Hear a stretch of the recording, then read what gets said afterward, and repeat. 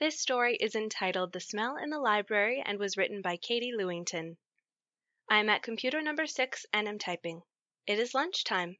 The vinegary smell of chips sneaks into the subconscious of my nose like a thick fog, and I glance around me. The strict librarian is working this afternoon, and she most adamantly does not allow food into her domain. This is why my stomach is churning, and I am surreptitiously sneaking a grape into my mouth, not chewing because she does not allow gum either. Who has chips? The obvious culprits has to be one of the boys. They are brazen enough. There is a chip shop only opposite the college.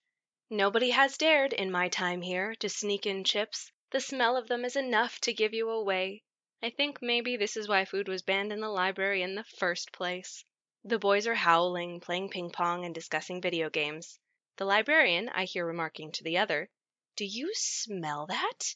And the librarian slips from her post and strides to the boys. They stop and stare at this intruder, but she refuses to be intimidated. "Have you boys brought any chips into here?" she asks. "Nah, no chips," one of the boys answers. "I can smell them!"